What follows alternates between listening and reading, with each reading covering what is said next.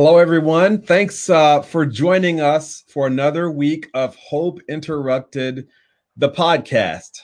We are here today with someone that you may recognize if you're listening from our friends in Cincinnati or Louisiana or even Mississippi. And so before I introduce our guest, I want to talk to you, Jennifer, because you are out there in Taos, New Mexico this morning, and we got up early to talk about our podcast and what we do here. So, good morning. Good morning, Byron and Charisse. I am at 8,000 feet in Taos, New Mexico, where we're still coming into spring. Not a whole lot's blooming, but it's still beautiful, and glad to be here. Before we get into the real intent of the program, I'll do my weekly blurb on our book, Hope Interrupted, that Byron and I have coming out, available now in pre-sales, but also available officially in the beginning of May. Today, this show and Life for Us is about stories of hope, and I'm honored to work with Byron, my working husband and my BFF. Go to www.hopeinterrupted.com to learn more about our work, and thanks for being here today. Thanks, Jennifer. You know, we did write this book over 6 months, and we were when things started to happen in this country, it felt like there was some kind of an inflection point that we wanted to record. And so, you know, as we developed this podcast, we wanted to also talk about, you know, stories of hope. And our idea was to have guests who can provide that context. And I can't think of a better guest that we have today to help us provide that context than Charisse Gibson. Good morning, Charisse. How are you? Hey, good morning. I'm wonderful. It's humid here and hot, and you're in New Orleans. Yeah, in New Orleans. And I just found, as a welcome back, a snake in the backyard. I was telling Jennifer earlier. Oh my God. So, of course, if that doesn't say welcome back to New Orleans, I don't know what does. You know, Charisse, we in Louisiana, you and I are Louisiana natives, and I know the thing that used to terrify us were the legendary copperheads that would chase you. Yes. Oh my gosh. Lord, thankfully, I texted my gardener, and he said that it's not a copperhead. He said it's probably a little some snake. He said, but it's not venomous. But that doesn't mean I freaked out any less. Yeah. It's like someone who says the dog doesn't bite. I'm like, well, it has teeth, doesn't it? No, right? Dog's gonna bite. Dog's gonna bite. So you know, this podcast is it's available everywhere. So people will recognize you if they're listening from Cincinnati. They'll recognize you as a former anchor here on Fox 19. Yeah. And or if they are listening in Louisiana, they can recognize you right now as the main anchor at 6 o'clock, 6:30, and whenever else you're needed, right, on WWL TV, which is, you know, the leading station that I knew about when I was in Louisiana. Yes.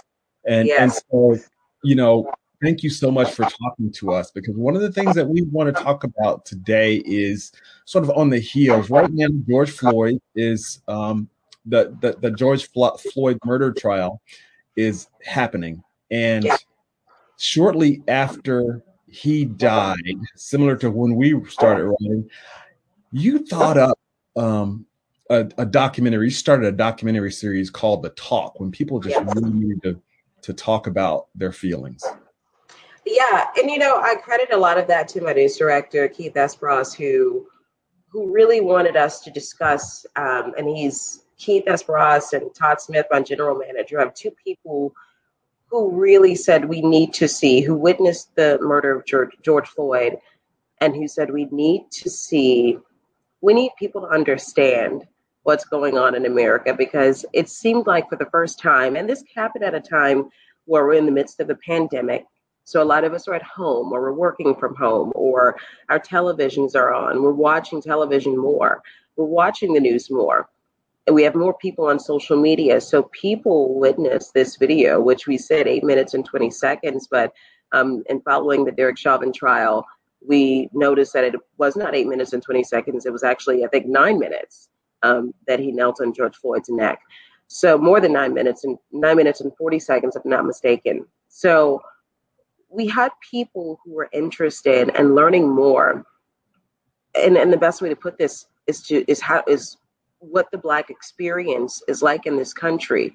Why Black people are on the streets shouting Black Lives Matter, why Black people are protesting, talking about the defunding of the police department, talking about, unfair policies. We have people who have done this, who are talking about the microaggressions, the bias. We needed people to understand, and we wanted people to say it in their voice. So when my news director spoke with me and said we wanted to talk to several people about their experience, I said, if we're going to do this, then we have to give them an opportunity to amplify their voices, to talk about what it means to truly be them, what it means to live in Black skin, how your innocence, which we saw in the Philando Castile case with the little girl who was in the car when Philando was shot and killed by police officers, and even put in the back of a police unit when her mother was arrested, even though the mother did nothing wrong. And she's maybe 5, 6 years old, trying to comfort her mother after witnessing the murder of a man right next to her. How the innocence of Black children are ripped away so easily. How do you preserve that innocence? How, as a Black man or as a Black woman, and Byron, we've talked about this before, walking in newsrooms, walking in offices, walking into a corporate America and still having to face certain biases, certain microaggressions, not being able to fully express yourself, not being able to, because you don't want to be marked as angry or hard to work with, which is something I've been called before, of all people, me. I've been called before, making people uncomfortable, and people not saying that, honestly, you're uncomfortable because this is a Black woman who decided to voice her opinion, to share what she feels about something, or to disagree with you, not being able to disagree with the person. As a journalist, we've talked about this, and we've had several Black journalists still talking about this, having to make the choice between being either a Black woman or man and a journalist. That is something that we face to this very day. We are discouraged from focusing too much on Black stories, even though, honestly, there is a story to be told there, because so much of our history has been erased. So I wanted people to really share their feelings and share, especially, and I think Kiana Armstrong in the talk, I think really touched a lot of hearts, because she shared the experience of what it means to be a Black mother. And she has this beautiful young Black son. And he's just such a smart kid and so full of life and so much joy and so phenomenal. But she wonders, as a Black mother, when that innocence will be ripped away, when that innocence will be taken away from her. And we wanted people to understand this is not a fairy tale. And these people all come from different backgrounds, and we chose people who are of different backgrounds, who came from different homes, different neighborhoods, but they have a same shared Black experience. And that Black experience dates all the way back to when our parents were children, the talk that we used to keep our kids safe, to make sure they got back home. And that's why I wanted to reiterate the conversation that Emmett Till's mother at the beginning had with Emmett before he left Chicago to go down to Money, Mississippi. I wanted people to understand that she did have a talk with him because of the Black child. He did not understand at the time, though Chicago still had its race issues, but they are a little bit more progressive, a lot more progressive than we were down here in the South. So sending him down there, saying things like, don't look a white woman in the eye. If a white person walks in front of you, step on the sidewalk and let them walk by. Don't talk back. Yes, sir. No, ma'am. These were things that were done so that he could just stay alive. And it's not as if he were to do any of these things, he deserved to be hurt or murdered, but it was shown as a sign of disrespect. And usually that's how people, they use any sign of disrespect, which we see what happened with Emmett, to act on violence against them, anything. So you have to basically keep to yourself, keep your head down, don't say much, don't look people in the eye, don't be disrespectful. Don't give off any sign of disrespect. Those conversations that Black families have in their homes consistently in which the conversation has evolved. We're obviously not saying that to our children now, but now we're doing certain things like, looking at police officers pulling kids over, hands on the steering wheel, don't do anything unless they tell you to do it, because we can see, and we're not making it up, we can see how this can be dangerous for young Black men and women in America. It happens so often. And even with it's really just frustrating how much it happens. And even with compliance, unfortunately, even with compliance, it can still lead to murder or you being put in jail or anything. So, I think with the talk, we hoped to make people understand this is why we do what we do. This is why we feel these things. This dates all the way back. We're in a country that was never made for us. So we're trying to adjust. We have to react this way and do these things in order to keep ourselves safe and to keep our kids safe. And these are the conversations that our parents had to share with us, which I'm sure in white households, their parents have not had to say those things. Their parents have not had to have those same conversations to talk about how to stay safe, how to make it home, how to stay out of prison, how to, not continuously get kicked out of school. So, their school to prison pipeline is a very real thing, how to keep your job, that conversation evolves from childhood to your college years to adulthood. And it covers life. It does color your life. It is your entire life. It is your entire life. And we wanted to show people all of those signs that even in 2021 or at the time in 2020, these conversations are still being had because we're seeing the result of what can happen to our kids, what can happen to you as an adult if you're on the wrong side of the law, the wrong side of town, if you just so happen to look the wrong way or say something the wrong way, or if you're mentally ill, what can happen to you? It's so many things that can happen. So we wanted people to understand truly what it means to be Black in this country. Charisse, will you explain to our audience a little where they can see the talk? Because we do want to make sure people know. Oh, yeah. Yeah, you can watch a talk on YouTube, my YouTube channel. If you go to YouTube and type in WWL TV, the talk, the documentary is up on YouTube right now and WWLTV.com. We've been sharing it everywhere, and it has been, it's been phenomenal. Everyone has tuned in. We've had some people who obviously have issues, and we shared that. We had some people who obviously did. Some people who still didn't quite understand, or they have their own biases, and, you hear people say, well, if you would just comply with police officers, if you would just do what needs to be done, what your parents teach you. My parents told me when a police officer pulled you over, listen to everything they say. Like, I go back to Philando Castile. What did he do wrong? He pulled over. They asked if there's a firearm in the car. He was going to go, just here, officer, I just want to give you the firearm. Before he had an opportunity to do anything, he was dead. So, you have people who don't quite understand the microaggressions and the bias that some people might have towards Black people. But if you want to watch it for yourself, and afterwards we had a phenomenal conversation right after the talk. How the conversation continues. We had Wendell Pierce join us, one of our subjects on the talk, Ken Barnes, who's an attorney. We had the actor Wendell Pierce. Mm-hmm. He's a New Orleans native, and he's been in several movies, Broadway shows, a very, very popular man. And I think he is actually now portraying B.B. King in an upcoming biopic. But we remember him in Boomerang, and I'm dating myself. But, yeah. And he was also in The Wire, which everyone recognized The Wire. Yes. He was, we had a conversation. We included the chief of police here, who is now a Black man. And, we really got a different perspective. So if you go to YouTube and type in WWLTV, the talk, you'll find the entire documentary, and you'll also find the conversation that happened afterwards. And it was just, I mean, it was a riveting conversation.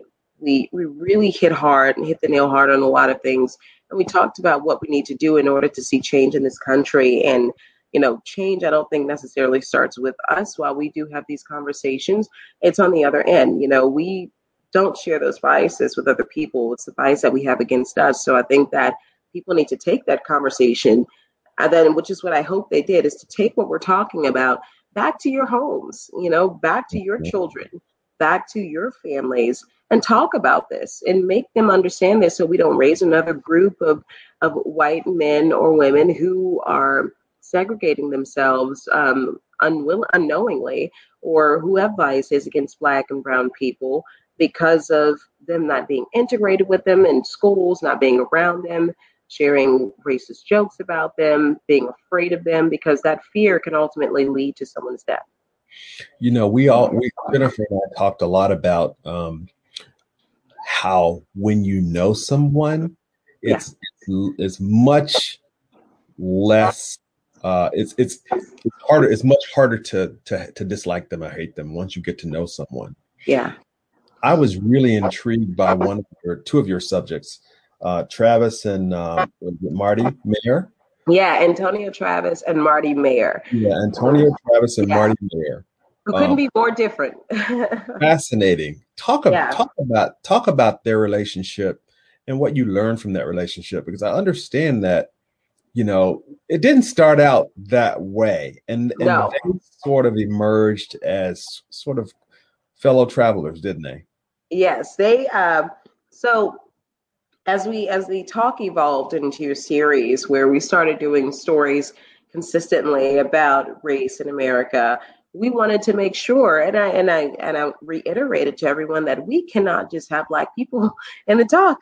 Because, essentially, while the story, does talk about our microaggressions and our biases, we're not having the conversation with ourselves.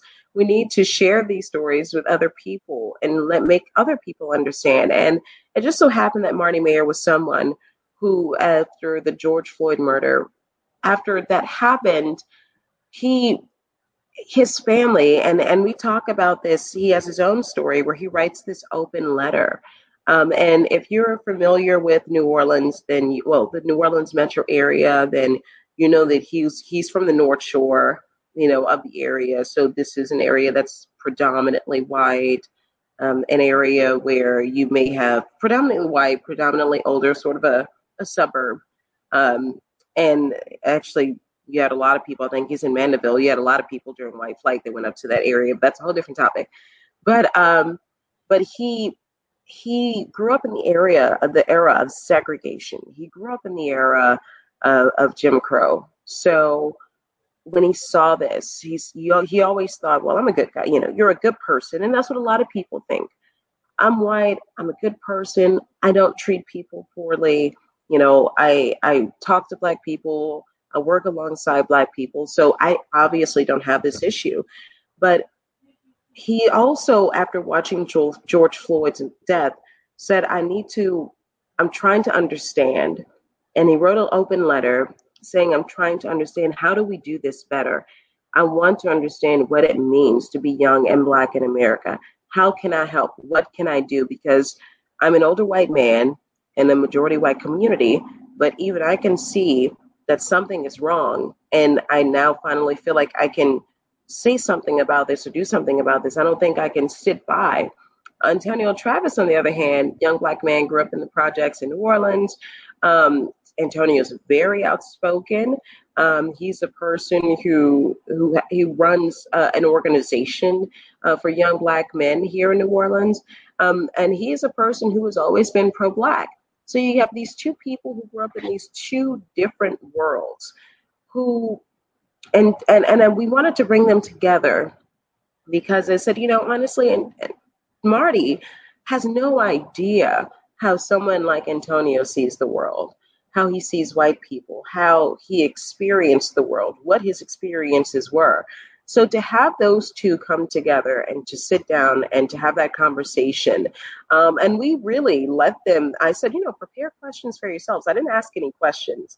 I didn't give them any questions. I said, let's make this a conversation. Obviously, it was a little awkward because, again, you're talking about two people who are nothing alike, who are in this world trying to figure each other out. But the thing is, we're having the conversation with them because in order for us to move forward, we have to have those uncomfortable conversations. We have to be able to see each other and really see each other and not let it just stop at being skin deep. So those two coming together is so great. I saw Antonio the following week or week after, he brought some of the young men of his organization to Mandeville. So, he brought them, instead of Marty coming into their neighborhood, Marty brought them there. Come over to my area, come to where I live, and I'm hoping that this conversation continues. They're working, and from what I'm told by Antonio, they're working together, and I'm thrilled about that. I'm so thrilled, and we're going to do a follow-up with them. I want to give the relationship time to grow. Obviously, it's very new. They're Facebook friends now. I see them talking to each other. They're taking pictures together. I want to see this grow into something so that we can actually create some change where people don't look at people, or people like Marty don't look at people like Antonio and they're fearful, or they're clutching purses, or they're crossing the street so they don't have to be next to them because they're fearful of what they might do. You're speaking about something that Byron and I, boy, I'm having a sound issue. Something that Byron and I really touch on in our book, which is making connections, reaching out to people who are different. Yeah. And the work you're doing is commendable. When we started this book, one of our objectives was to get Americans to really understand one another. Yeah. And we had an editor say to us, because the work of our book, Byron and I write back and forth to each other about all kinds of things. We had an editor say, well, the nation's just not going to start a letter writing campaign. Yeah. And we thought, why not? You kind of start small. You do the little things, and then maybe that escalates into some ultimate understanding. I wanted to ask you, speaking of people making life changes, so you're from Louisiana. Yeah. You moved to Cincinnati, Ohio for work, which I'm not there anymore, but is my hometown and Byron's current hometown and yours for a bit. And now you come back to Louisiana. What's that like? Yeah, well, it's not. I don't have a use for my snow boots anymore. That's the number one thing. The winters are certainly different. In New Orleans, if it gets below 60 degrees, I mean, we're freezing. In Cincinnati, it's like you can still pull out the shorts and everybody's fine.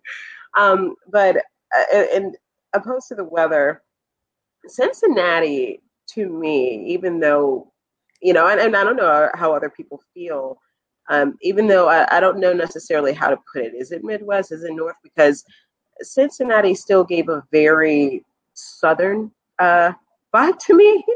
I don't know if other people feel that way. But the answer is we do. And I actually have a line in the book that says, Cincinnati, you're confused. Are you the most northern city in the South or the most southern city in the North? Yeah. It's confused. It's a southern city, especially given the fact that you have the river and then you can cross and there's Kentucky there. And also given the history. While I was up there, I did a documentary about the history of jazz music and how it migrated to the Cincinnati area. And it was just telling that story and just seeing, first of all, listening to the jazz musicians say, jazz musicians like Louis Armstrong and whatnot would come up to the Cincinnati, but they would have to play in the black clubs. And even having the white musicians differentiate between what clubs white musicians played in which they said they played cocktail jazz. And then after the white musicians would play there, like the Cincinnati Cotton Club, they would go to the clubs on the West End. This is really kind of where it all culminated, which is really weird because I was just up there. Now there's a soccer stadium there. In there, isn't it? That was a Yeah, marvelous piece, by the way. I remember that piece. It yeah. was really wonderful. I learned a lot. And to know that that they would migrate, so that you still had your segregation, learning about Little Africa in Cincinnati, the Margaret, oh goodness, is it Margaret Garner story? Margaret Garner story, yeah. She uh was based off of Toni Morrison Love was it. beloved based on Yes. Margaret Garner story where the I lady. mean, just knowing that history, I said, this is a very southern city, it's a very southern city. And you would think that, I think that a lot of people, when they migrated from the South during the Great Migration to your Californias, to New York, to Harlem, to Chicago, when they made the migration, you escaped some of the violence of segregation and Jim Crow in that era. But these cities didn't go untouched. Um, while, like I mentioned, you had Emmett Till, who was in Chicago, and while segregation space wasn't as violent, you still had a way to keep people apart. You still felt some of what was happening in the South. So, but I can say this: Cincinnati is one of the most slept on cities in America. Cincinnati has the potential to be great. It has the potential, and it has some of the greatest talent that's there, and that have stayed in that area for that very reason. And I think that if we treat them well, and if we progress and move forward in that community, then it could be just kind of one of the top places to live in America. But in also doing that, we have to recognize the biases that we might have in Cincinnati. The you know I I'm kind of I'm on to I lived in OTR when I was there, and learning the history. I moved there not knowing the history of OTR, and learning about the riots and what happened in that community. It left me with a different kind of feeling of being in OTR now. Well, I did love the community, just knowing that this was a community that was devalued for a very long time. And Mhm. now we have suddenly found the value in it.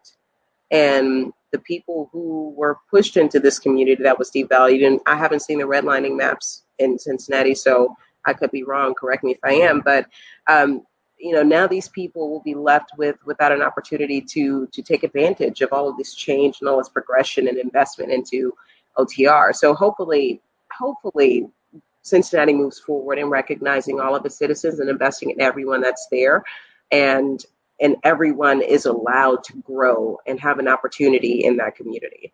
But I love Cincinnati. It's my second home. I literally just changed my license from Ohio to New Orleans, and that was Yeah, only because they were going to find me, so I had to. But it is a truly wonderful place. But we have to be careful as to how we progress with it, so that we can progress with everyone in mind and not just a particular community. Charisse Gibson, thank you for your insight and thank you for your work. I Thank you. know you have real work to do today, I not do. hanging out with us. So, Yeah. so, Yeah. so we're going to let you go and say goodbye. And again, we want to just thank you for joining us today. Yeah. And I once if I again, please leave us with a few words there. if I can say anything, I would like everyone to watch the talk. It's on the YouTube, WWL TV, and on YouTube. There's also another documentary that I did recently in November, called "The Story Behind the Standoff," or September, excuse me. "The Story Behind the Standoff" is about the shootout between the New Orleans Police Department and the Black Panther Party in New Orleans and the Desire Projects, and discussed how New Orleans missed an opportunity to embrace the Panthers in the community that they were trying to help, even though they were in a more progressive political era with Moon Landrieu as mayor. I think that is something that we can learn from today. We tried to show the parallels between the Black Panthers and the Black Lives Matter movement. So it's called "The Story Behind the Standoff." It's on YouTube, and I actually have some new work coming out in May that I'll discuss hopefully with you guys in May. I was going to say, would you come back, Charisse? We'd Yes, love to yes, delve into that later. yes, I do. And I know that something I just like to share with, any journalist, don't be afraid to tell Black stories. I know that we've been shunned for doing so. We've been told that you don't want to get the label of being a Black reporter, but honestly, someone has to tell the stories. Someone has to talk about, what this country was built on and the original sin that it was built on. We have to be able to discuss these things, and they're very important to discuss so we can show how we can dismantle it if we keep putting it to the side because of the fear of being told that we couldn't tell these stories. Just like I encourage all of my Latinx people in America to discuss the stories of immigration, discuss stories of being undocumented, what it means to immigrate to this country. I want everyone to discuss the stories of what's happening to minorities in America, because if we don't talk about this, it'll continue to get swept under the rug. We'll have to keep having the talk. We'll have to keep being in these uncomfortable situations because we don't like to have those conversations. And when you're discussing it, people won't like it and people will be uncomfortable. But no one said that progression means being comfortable. We have to discuss all of these things in order for our country to move forward. And it took us 400 years to get here. We can't do it overnight. Little by little, including your podcast, including the book that you all are writing, little by little, that's how we make change in America. That is wonderful and wise words, Charisse. Thank you.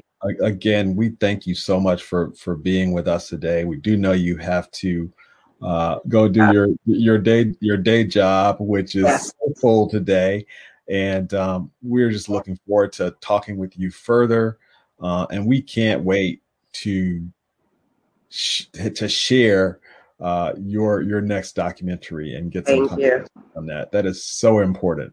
Thank you so much. Thank you. I look forward to sharing it. Thank you, Jennifer. All right. Take care. All right. Take care, you guys. Have a great day. Okay. So Byron and I end every week. First of all, she was fascinating. Yeah, she was, Jennifer. And I will tell you, Charisse, she's not a very she's a seasoned reporter and anchor, but she's not very old. And I feel like she has wisdom beyond her age. She does, absolutely. And without prompt, she touched on many themes in our book, which was very cool, which also tells me, I'm not going to guess her age, but certainly a lot younger than we are, but tells me that we're into some subject matter that really crosses a lot of generations. And that's important. And I also think it's cool that young people right now are standing up. And we know this from our daughters. Anecdotally, we know it from others, but she's kind of taking things to the next level in terms of the issues that she's digging into. She certainly is. One of the things that strikes me is that she's unapologetic for covering the stories that matter to diverse audiences. And that's a voice that we need in America, because we do need to cover, all the news. New York Times used to say that, we have all the news that's fit to print. Right. Yeah. And so they back then it was a few pieces of news that maybe were not fit to print, but just so thankful for journalists like Charisse Gibson and others who are really bringing to light issues that we need to understand in order to move forward, as she said. So I will give us our hopeful moment for today. A hopeful moment. I love it. I love the hopeful part moment. of it is a rest in peace. So that's not so hopeful, but the story of the lady is. So this week we lost a woman. The world did. Mama Sarah, Grandma Obama, who was one of our president's grandmothers. And I had the opportunity, she passed this week at 99 years old. I had the opportunity 2 years ago to spend some time with her in her home in Kenya, which was the opportunity of a lifetime that fell into my lap. While she passed, she was a grandmother to the future president of the United States. On her estate where she lives, she was the most senior member. Barack's father is buried there. He used to spend summers with his grandmother and his relatives, many of whom live there. And what I learned from her and what was hopeful is, frankly, I met with her during the time when our nation was headed towards the ugliness that we've recently seen. But she was still hopeful about America. She was still hopeful that her grandson had become president, that Americans were going to be maybe smarter than we were at this moment a couple of years ago. And she told me two things that I still laugh about. I showed up wearing pants. She said to her translator that my life would be better if I wore more dresses, and if I stayed long enough, she'd have some made for me. She didn't know that usually I do. She also touched on the point that I'm left-handed, as is our former president, and she said that probably we should have married since we were both left-handed. And I told her I didn't think Michelle would like that too much, with all due respect to the great Michelle Obama. But I found her to be a hopeful person and to really have lifted the spirits of those around her. So I say God bless to Sarah Obama, and thankfully she got to be the grandma of one of our greatest leaders. Oh, what an amazing story, Jennifer. I did see pictures of you and Grandmama Obama. And, you know, it was just fascinating that you were actually there and could interact with the grandmother of the President of the United States, which was really amazing. So we thank you for acknowledging her in a hopeful moment. You know, one loss like that is, you know, when we're connected to humanity, one loss is a loss that we all feel. So thank you for that hopeful moment. And thank you, Jennifer, for such a great show. Wow. It was good. I mean, it's all about the guests, and she was a great one. It is. Well, until next time, next week, we will see you. And Jennifer, again, you know, I'll see you maybe sooner. We're getting a little bit closer. We are, and don't forget to check out our book at www.hopeinterrupted.com. We're in pre-sales. It's going great. If you haven't had a chance to check it out or place your order, we encourage you to do so. Thank you.